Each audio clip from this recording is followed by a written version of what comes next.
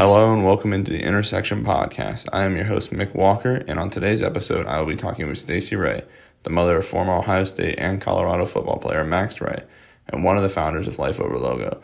We talk about what Life Over Logo is, why it was started, and what's next for them. Without further ado, let's get into my conversation with Stacy Wray. Just really, for the people that don't know, what is Life Over Logo?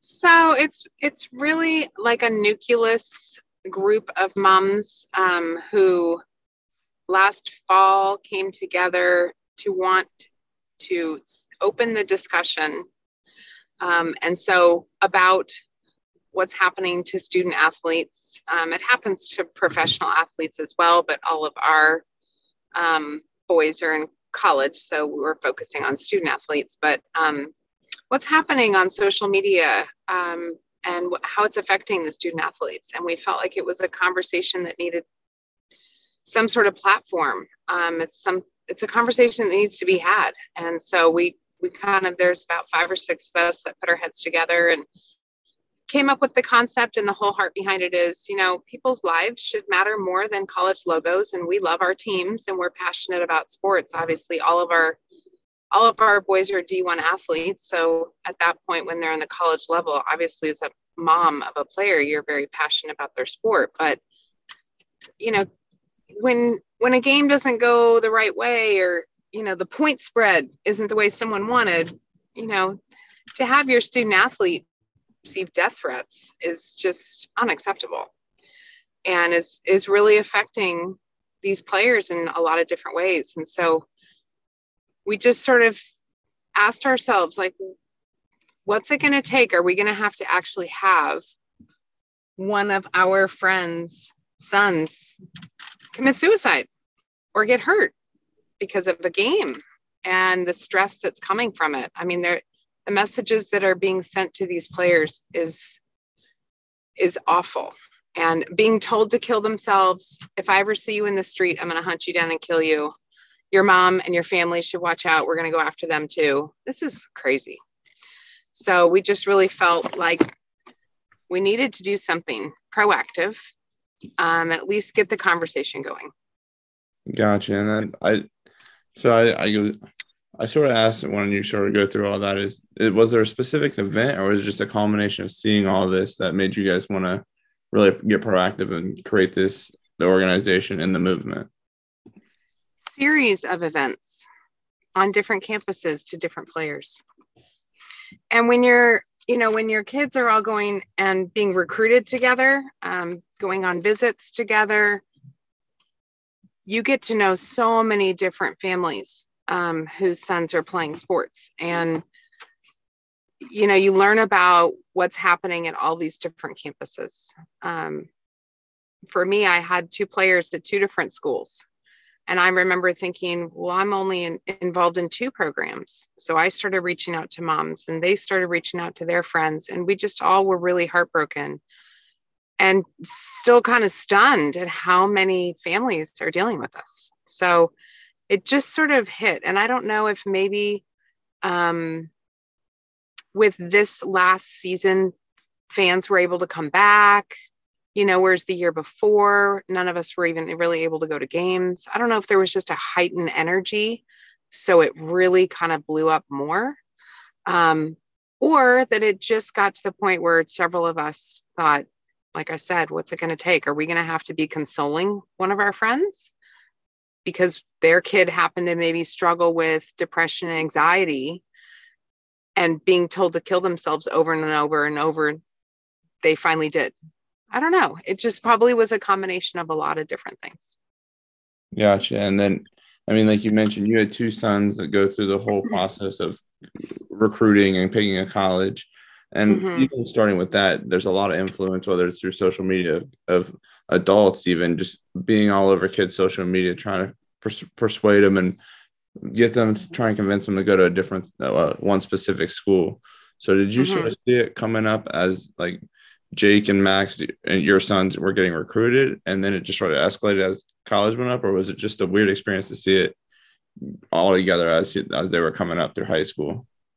No, I'm going to be honest. There is a very unhealthy energy around college sports in general. seems like on a larger scale than even professional sports.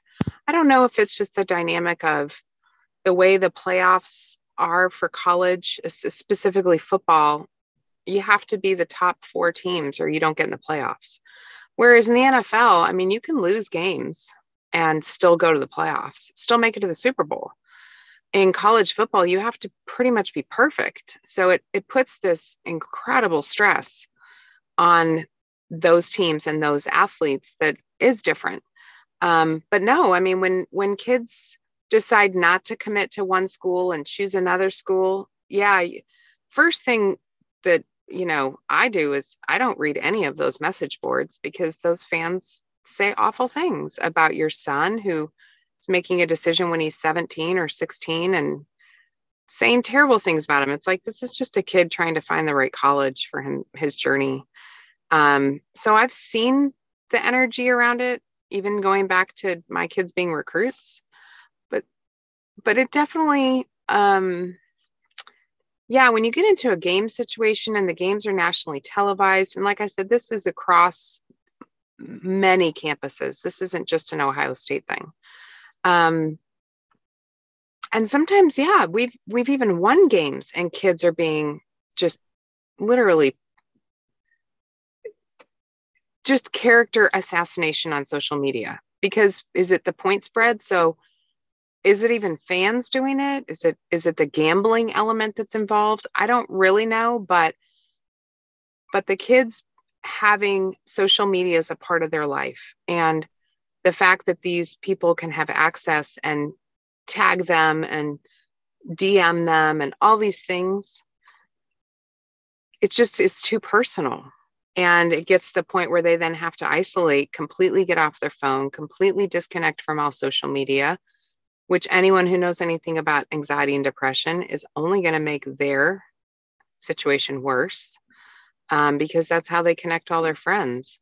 And a lot of times, now that everyone can have NIL deals, that's how they're being reached out to for those opportunities. So it's really not an option for these players to just turn social media off. I wish it was the conversation of, can the adults adult better? Yeah. We're asking an 18 and 19-year-old to completely disconnect from the world because an adult can't control their language, or an adult can't control their anger, or an adult can't control whatever they're doing to these young athletes. It really, in my opinion, you can love the sport and the team passionately without actually threatening someone's life. And it is legal in all the states in the US to prosecute someone threatening your life on social media. It's just, is that really going to happen? And those people don't even have their real names on their account. Imagine how hard it would be to actually do that. And depending on the sport, you're going to look like a crybaby. So no one's really going to do that. And I still don't think it's right that these kids feel like sitting ducks. Gotcha. And then I'm just curious. So now that you've had sons at 2 different colleges, you've been around a ton of different colleges, whether it's through visits and stuff.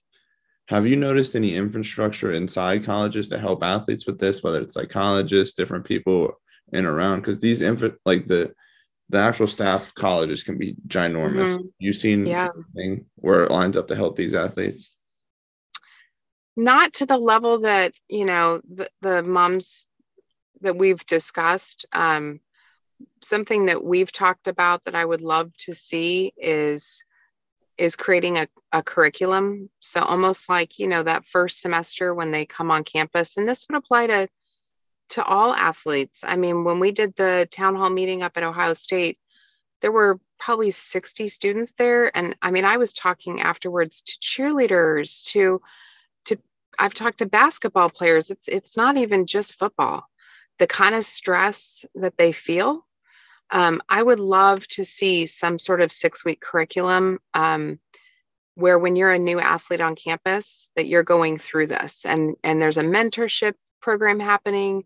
There's information being given to them. The health and wellness departments that are a part of the athletic department can be connected, and giving them more tools.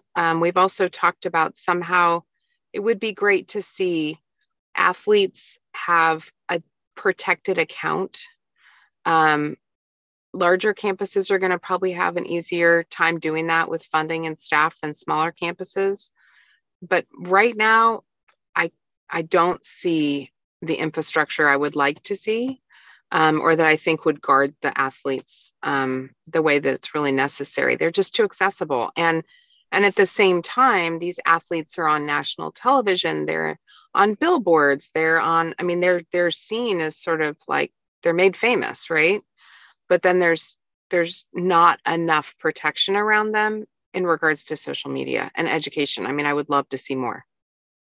Gotcha. And I mean, now, like you mentioned, with even the NIL space, you're in colleges that are putting guys' Instagram tags or Twitter tags next to their names. And I'm just curious, from your perspective of being in this space, have you seen NIL help, hurt, or has it played any sort of role in whether it's the connection people can get to the players or just the role of social media? Have you seen any connection between NIL and what sort of goes on? I personally haven't. I think that college athletes pour out and those families have poured out. I think it's an amazing opportunity. So I love the opportunity for the athletes. I don't know if it's necessarily heightened, and it's new, right? So, I mean, time will tell on that. But I think the bigger issue we have to figure out, and I don't know that we're going to get in the heads of the people who say crazy things. The bigger issue is the athletes they're exposed in a way to receiving information that is genuinely can be scary. I mean, think about being a 19-year-old, 18-year-old quarterback that just, earned the spot. That's so exciting. And then you have a bad game and you don't know who's saying these things to you. Is it your teacher, fellow students, the guy that, downstairs who runs the restaurant you go to? Is it some crazy person 10 states away? I mean, you don't know. So the anxiety keeps building because you don't actually know who's threatening you. And then you got to go do it again next weekend, go back on television. And what if you mess up then? And the reality is, part of what's so great as a parent in supporting your kids to play sports is you learn how to win and lose, and you learn how to accept failure. You learn how to grow from failure so that you can find new successes. The failure is part of the sport. To make it like you should go die because you missed a pass or you didn't make a block or you had a false start, it's like that's all part of the game. They're not perfect. They're not robots. They're humans. They're not going to play every game perfectly.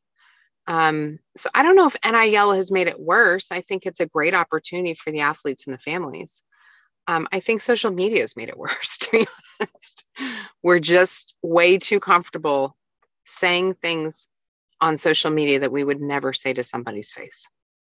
Gotcha. But I imagine going to social media and trying to flip it a little bit, you being someone that's outspoken in this space and spoken that you're trying to find a way to help athletes, I imagine you get, whether it's mothers, parents reaching out to you, asking for advice, asking for help. So when they do, what's sort of your message to these people that are asking for help? What can I do to help my son? What advice do you have? What have you learned from your experience? Yeah, I mean, number one is we need to, especially in this climate, especially 2022, having gone through everything we've all gone through collectively in the last 2 years. If you find out, whether it's from your athlete or their friends or however, that there's depression, anxiety, and any kind of suicidal tendencies happening, you got to take all that very seriously. Get involved. Go up to the campus. Every campus has resources. Bigger campuses have more, but even the smaller ones have resources. Get them connected to the athletic counseling center. Continue to check in with your child. They are an athlete, but they're also your child. Talk to the coaches. Make sure that they understand what's happening, because the last thing we want to do is just be in denial or ignore this. It's a very real thing. And in having the conversations with your athlete, with their coach, with the counselor, we can figure out what's going on underneath it, right? Maybe that person carries people carry tendencies in angles and areas higher than others. Some people are just more prone to depression, anxiety, and suicide. Well, that's important information to know and follow up on. But definitely, I would advise any parent, don't blow it off and don't poo-poo it and don't minimize it. It's a real experience they're having, and the anxiety with that is very real. Make sure they have a good group of friends around them. I mean, if you feel like your child is going through any kind of weird withdrawal, depression, get to your child. That's still your child. They might be grown, they're 19, 20 years old, but you raise that human. Get in the car, get on an airplane, and go figure out face to face what's happening to stay ahead of it, right? Because it's not getting easier, it's actually getting harder. Gotcha. Last question here. And just, I know you guys did the town hall with Life Over Logo last semester. What are the plans now to just take it, and what's the next step for Life Over Logo, I guess is what I'm getting to. Yeah, I feel like the conversations that we've had since then, and obviously then it goes into Thanksgiving and Christmas and then regrouping, but our big goal is to, and we have several moms that are a part of our group that are educators. Our big goal is to put a curriculum together. I mean, it's one thing to talk about it, it's one thing to highlight it, and it's another thing to start coming up with some solutions. We would love to have like I said, a 6-week curriculum. We have an outline that we've put together at this point. It's a matter of putting meat on the bone, figuring out the different layers that we've all learned professionally are important in helping these young athletes feel supported.